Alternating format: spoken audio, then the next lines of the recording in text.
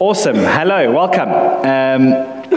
I do recognize a whole bunch of people here this morning, but there's also a whole bunch of people that I don't recognize. So, hi, my name is Stefan, or Steph, as a lot of people call me.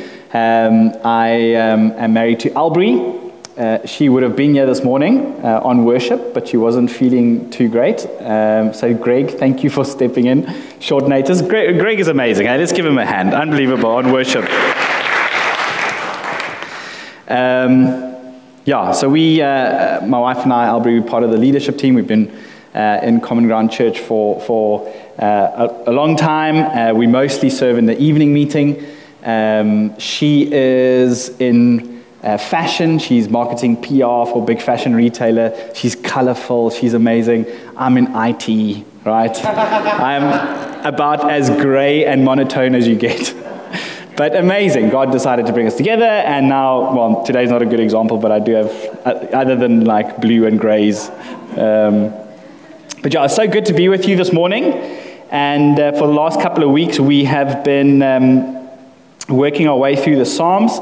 A couple of select Psalms that has just been amazing. I've loved it, just in terms of getting into the Psalms. It's almost like a blueprint for how we can pray, right? How we can bring our emotions and how we can turn our attention to God. And so this morning we're going to bring our series to a close, and I'm going to look at, as Carl mentioned, Psalm 121. Psalm 121 forms part of a collection of Psalms from Psalm 120 to 134, known as the Songs of Ascent. The thinking there is it's called the Songs of Ascent because 3 times a year the Hebrew people back in the ancient world would make their way to Jerusalem for the festivals, the big festivals, of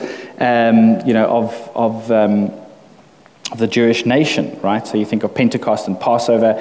And very much that collection of Psalms, 120 to 134, would essentially kind of be like the playlist that they would sing as they made their way to Jerusalem. And it really is just wonderful reminders of who God is, right? And so what is this specific psalm about, right? I think this psalm deals very honestly with the harsh realities and the dangers of life, right? Matthew Henry basically says this. His quote will come up on the screen. He said, he sums it up great. He says, like, we are exposed to danger more than we are aware of, right? So he's basically saying life is more fragile than we think. And this psalm directs and encourages us to place our confidence in God, and by faith to put ourselves under his protection and commit ourselves to his care. So the psalm speaks very well into the fears and anxieties of life that we live in, and it speaks comfort to those situations, right? Life was a little bit different back when this psalm was written, when David wrote the psalm. There were very real and harsh realities that people were faced with, right? Life was very much organized around agriculture. So, if there were good rains that year and there would be a good harvest, it was very important, right? It had a massive impact. So they were very susceptible to the elements, just life in general. You can imagine they were scared of bandits and people who would come and attack them, steal animals and possessions if you lived outside in the provinces outside of Jerusalem, right? So there was this constant threat of danger, which was really just part of ordinary life, okay?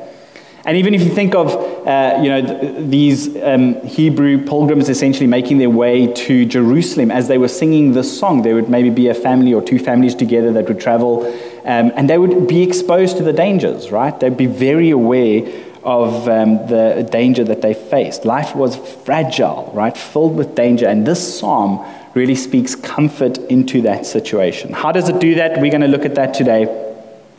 We look at that first line, I lift up my eyes to the hills. I lift up my eyes to the hills, right? What's happening here? Some differing opinions by scholars. It sounds quite dreamy, right? Dreamy and poetic. I lift up my eyes to the hills. And it might be that David is reflecting. It could be that he is reflecting on the mountains which surround Jerusalem.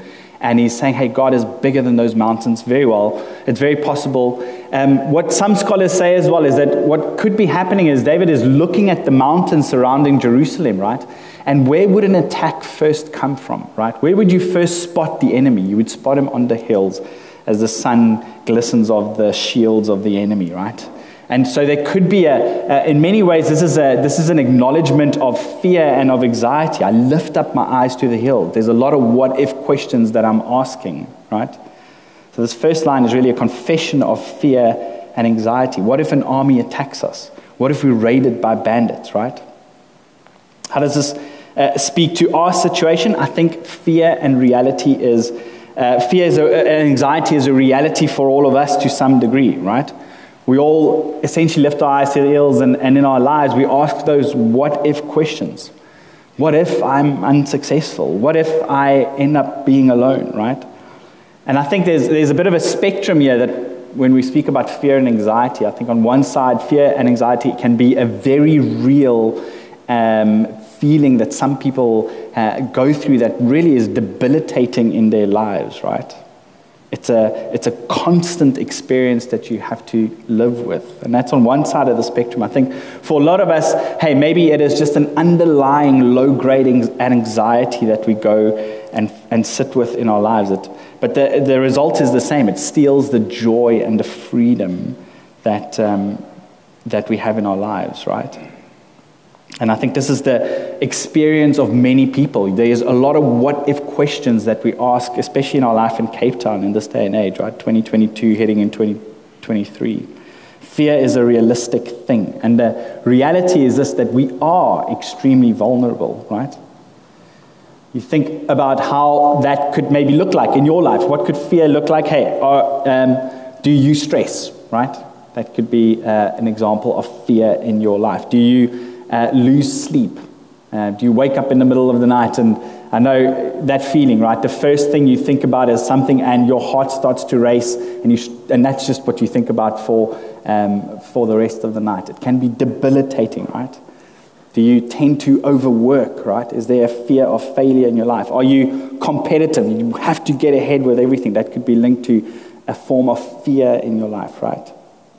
Do you need to escape, right? Is it binging Netflix? Is that just something that you run to every now and then? You just say, hey, I just need to escape from the realities of life. Do you have a tendency to be angry? Do you lose your temper? That could be a result of fear. You're holding on to something in your life, and that is being threatened, right? So fear can be subtle, but a controlling influence in your life. And so this first line really is an acknowledgement. I lift up my eyes to the hills, and what's David's doing? He's saying, I acknowledge that there's fear in my life. There are big what-if questions that I am asking, right? What if I don't succeed? What if this medical report comes back negative? What if I can't make ends meet? Hey, what are the what-if questions that you might be asking in your life, right? And it's good for us to ask that, because that's what David does in the Psalm. There's a little bit of feedback. I don't know if anyone else is hearing that, but if you guys are good, I'll carry on. So David does that in the Psalm. He says, what am I looking to for help, right? He's saying, first one, I acknowledge that the fears and anxieties in my life, right? Where does my help come from? Did you notice that line 2? It's almost like a diagnosis of his heart. He's saying, hey, what am I looking to for help, right? Back when this psalm was written, there were very real idols that would be constructed for specific things, right? So there would be a Baal or a god created for harvest, right? So if your fear was, having a good harvest or good rains, you would go and sacrifice or pray to that god. If you there's a god for war, right? A Baal, and you would go, and if you were going to go into battle, you would go and pray and sacrifice to the god of war for success. Or what about fertility, right? There would be a god that you'd pray to and sacrifice to make sure that your family name is carried on through childbirth. So they were very real idols that would speak to the fears that people had in that day and age, right? And today is no different.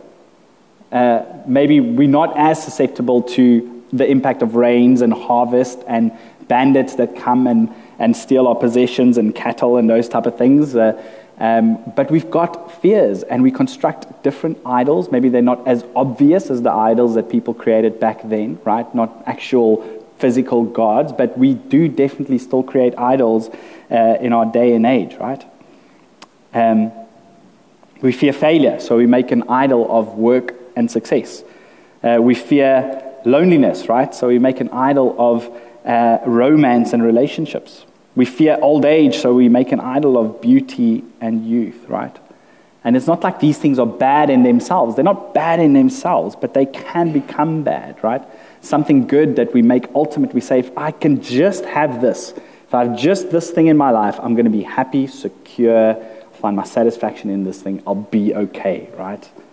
But the reality is that we can take something, make it ultimate, and that thing won't bring you total satisfaction. Anything that we hold on to, we think that we're securing our lives, is temporary and fragile and can be taken away in an instant, right? And that is the battle of the Christian life, is to enthrone God every single day and every single moment of our lives. And we're going to see how David does this. How does he do this, right? He demonstrates how we do that. Looking to God. He says this. He says, my help comes from the Lord. I lift up my eyes to the hills. Where does my help come from? My help comes from the Lord. And it's amazing. I love this, how he actually now begins to switch to speaking in the third person, right? Initially he was speaking about where does my help come from and what am I looking to? And then now he begins to say, he is your keeper. He will not let your foot be moved. He is the one who doesn't sleep. He is the one who keeps your life, right? Essentially, what I love here is that almost there's this pattern that we can follow in our lives. We acknowledge, I'm fearful, there's anxiety. What am I looking to for help, right? My help comes from the Lord. Let me preach truth to my own heart. This is who God is, right?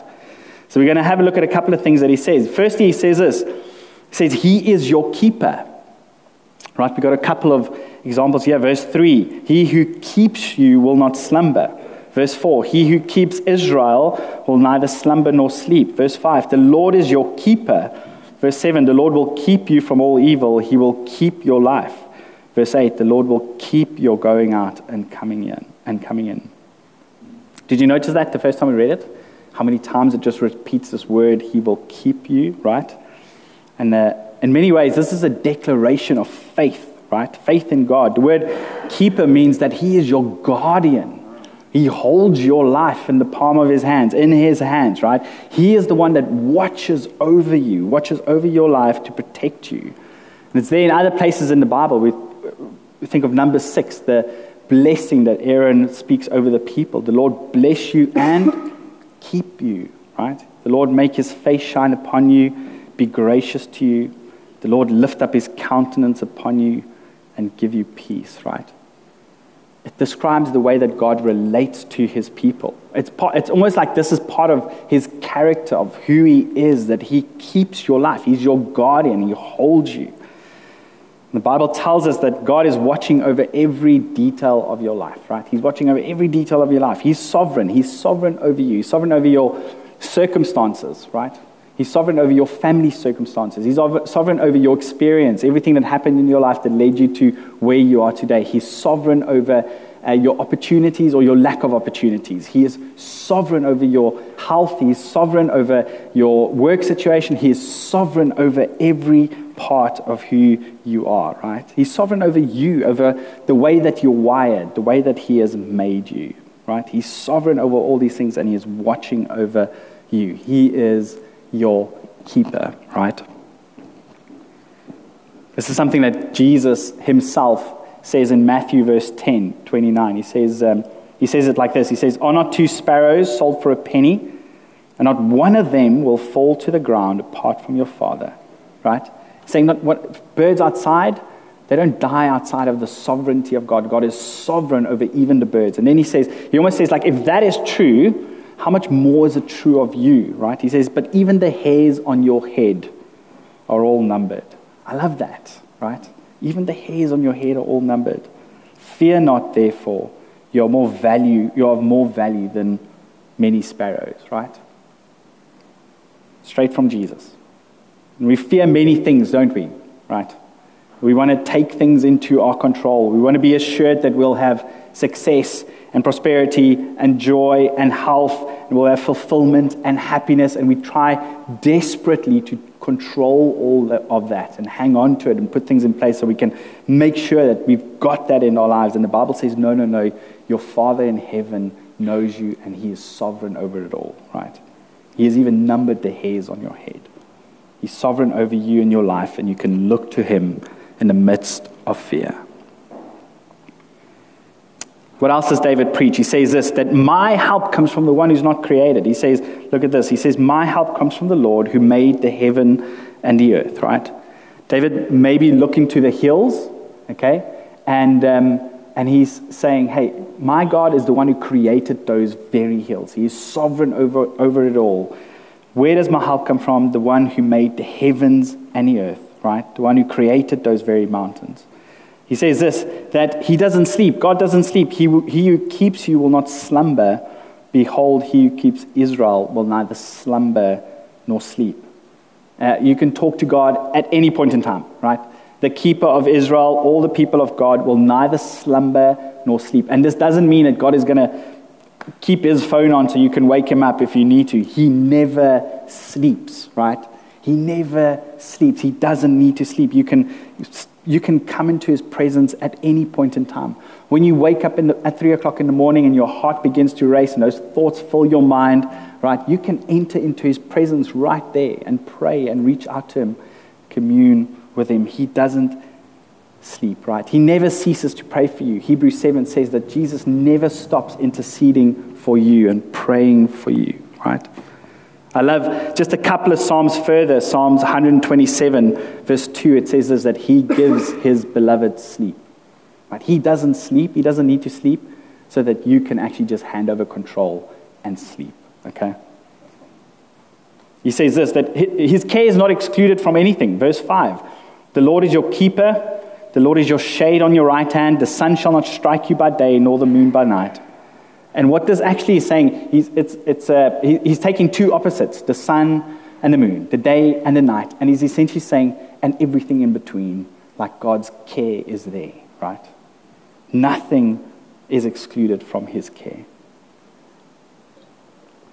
And then he says this, he says, hey, your foot will not be moved, right? What is he saying here? Your foot will not be moved. I think that's the next slide. You go on to the next one. There we go. Verse 3, your foot will not be moved. Verse 7, the Lord will keep you from all evil. He will keep your life. And what is he saying here? It sounds like on this journey of life, right? If you are a follower of Christ, then you will never have a misstep, okay? You'll never fall. It sounds like he is saying that nothing bad will ever happen to you. And some churches preach that, right? The prosperity gospel, what they're actually saying is like God is primarily interested in your physical needs, your circumstances, right? Your health and your wealth. And of course, like He's a good Father and He wants to give you those things. He wants you to be happy, but He is interested in more than your circumstances, right? He's interested in who you are becoming, the state of your heart. He knows who you are, right? He knows that the state of your heart, who you are becoming, is way more important than the size of your monthly salary or the car that you drive, right? In fact, and God is a good God, right? So let's not say that, hey, He's just trying to hold back on you, but He is more interested in who you are. And so it's really important for us to actually have a good theology around why certain things will happen in our lives, right? Why suffering will happen. Because He will sometimes allow that to come into your life because He loves you, right? And so when we read something like this, He will not let your foot be moved. It's quite easy to go like, okay, well, what is this saying? But often the best thing to do in this scenario is take a step back and say, okay, what else does the Bible say? How are we meant to read this thing? How does this fit in with the rest of the Bible? And I think of a story like Joseph. Joseph, who was thrown by his brothers into a pit, sold as a slave, spent time in jail. I mean, how would he have said, your foot will not be moved, right? Do you think he said, hey, nothing bad is ever going to happen in my life? And I think we begin to have an idea that big view of God, right? That accurate view. It's not a thin view of God that Paul spoke about last week, but that big view, that full view of God. And we pick it up in Genesis 50, verse 20, where Joseph says, hey, what you intended for evil, God used it for good, right? we begin that full view, like, hey, God will allow certain things, but he's sovereign over it all, and he's able to use it all to bring about his purposes. Jesus spoke, he used that parable that Carlos mentioned when he preached a couple of weeks ago, just about building your house on the sand and building your house on the rock. And in that parable it says, like, when the storms came. It's not like if the storms are going to come. The storms will come, right? And you can try to de-risk your life as much as possible, and you might even be able to do it for a long time, right? But it's temporary and it's fragile, and it can be taken away at any point in time, whatever it is that you're holding on to. The storms will come, right? Many of you will know the journey that my wife and I have been on for the last couple of months. I think middle of this year, in July, Albry went for a medical checkup, and they found a suspicious lump, and we'd had this before, and it was nothing. It was, it was a bit of a false alarm. And I remember I was up in Joburg, and I was like, exactly, same case. This is nothing. And she phoned, right? And I still remember just the tears, that, hey, they were really worried. They're going to do emergency biopsy. And it was like everything just, kind of started becoming very shaky in our lives, right? This is what was happening. And we prayed. I remember coming to church, praying there. I mean, Albry was strong. Paul says I was like shaky and my eyes were tearing up, And we prayed. We were like, God, like, what is happening? And it came through. It was stage 2 breast cancer, right? And it was surreal, right? This is the type of stuff that you hear happening to other people, and here it was happening to us. And we started. I mean, you can imagine the what ifs that we started to ask then. Like, what if? Like, what if this happens? What if this happens? And every single doctor that we saw, every single little step that we took a little bit closer to understanding what the treatment was going to be, there were more what ifs, right? There were more risks. There were kind of, we needed results of this, and there was so much. There was fear, right? That we needed to start to battle in our lives, right? And Albry's cancer-free, right? Today she went back this week to work, but it's been a forming couple of months for us, right? Even today, I never realized it, but there's still those questions. What if it comes back, right? There's still those big what if questions, and so we've had to learn to fight that. But if I ask the question, like, what has it done for us? What have we learned through this? And I asked Albry some of these questions as well. I think, it caused us to run to God in a big way, right? I feel like it took us from the shallows very much in our lives, like, to the depths, really, really, really quickly, and gave us perspective really quickly as well. Like, life is fragile. If I asked Albry this week, like, what has it taught you? She said 2 things, like, God is good and he's faithful. Right? He's good and he's faithful. I remember Albry saying at one point where we still didn't know what was going to happen, and she had kind of pressed in, and really, like, I don't want to make it sound like we were just amazing. From the start, we were like, God, you're good, you've got this, amazing. No, I mean, I asked some questions. I was like, God, what are you doing, right? Are you actually seeing what's going on here? Are you in control? And I remember as Albry at some point in time, she just said, like, hey, God loves me, he's faithful. And it was an amazing experience of just, a moment of peace, and then, there was a lot of turmoil in there as well. But as I said, it took us from the shallows to the depth, both in our relationships. I remember the night before she went for the operation, we were taking communion and just praying in tongues and crying. It was like a little revival meeting in our living room, right? We'd never done that before in our marriage, and so it took us into the depths in our relationship with one another. We never prayed as much before as we have over the last little while, but also just the depths in terms of our relationship with God. Albry, she'll say she just has developed a love for the Word of God over the last couple of months, and so with one another, with God, but also with our community. At one point in time, I remember Albry sending a message to Kyle and Mesh saying, "Get here now, you need to come pray for me," right? She was in bed, she was just not in a good space at all, lots of anxiety and fear. And she just had the freedom, just to say, "Guys, come here now, you know. And I want to say, hey, that's the beauty of community as well, right? Do you experience that? Are you loved, right? Do you feel like you've got the freedom when stuff hits the fan and you're able to go like, hey guys, I need you to come and pray for me right now, right? Take hold of those opportunities. That's the beauty of what it means to be in community, right? And my point is this, that God is able to use suffering in our lives. And the reality is for many of us, we may not understand. Like we're fortunate, we're able to almost now already go back and say, okay, well, wow, we can see what God has done. I know for many of you, you've been through suffering or going through suffering, and maybe you're in that moment and you can't yet see, like, God, why is this happening, right? And it may take eternity, one day on that side of eternity, to look back and say, okay, I see what you have done. But having faith in God is being able to say right now, God, I hand over control and I trust that you are good.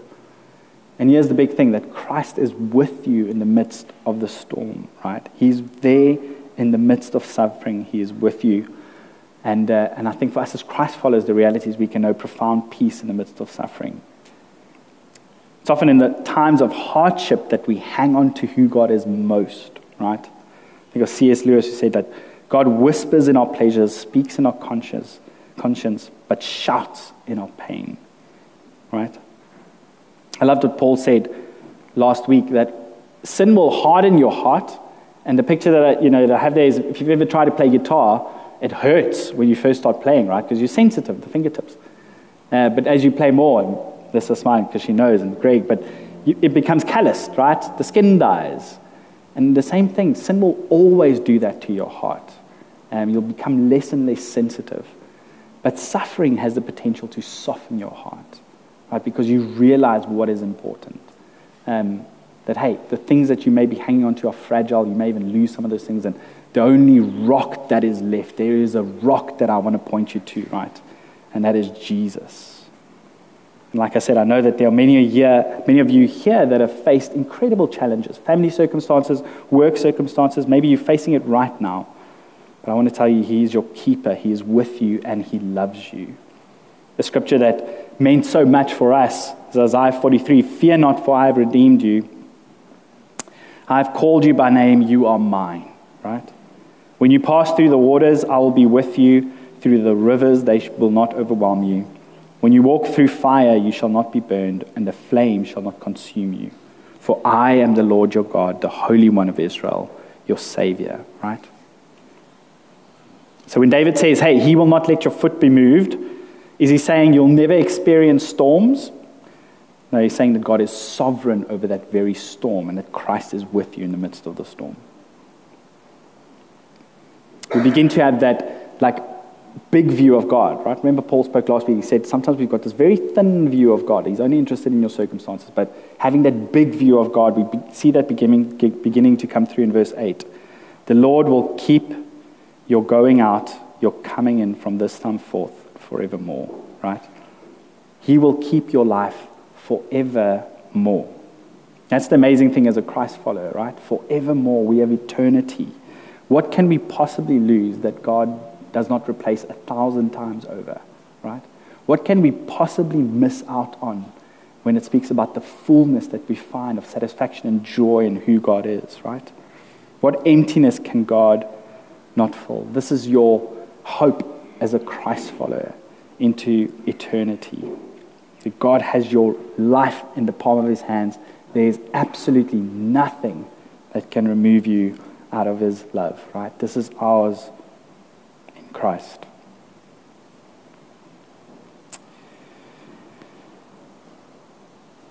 So friends, this is, in reality, this can be a blueprint, right? As we go into our week, as we go into our festive season, the rest of our lives, 2023, what does David do? First of all, he says, hey, I want to acknowledge that there are fears and anxieties, right? He does a little bit of a diagnosis. Where does my help come from? What's happening in my heart? What am I potentially hanging on to that could be removed? And then he's preaching the truth to himself, right? Saying, my help comes from the Lord. He's above it all. He keeps you, right? He will not let your foot be moved. Your life is in the palm of His hands. He's always there for you, right? You can enter into His presence at any point in time. He loves you.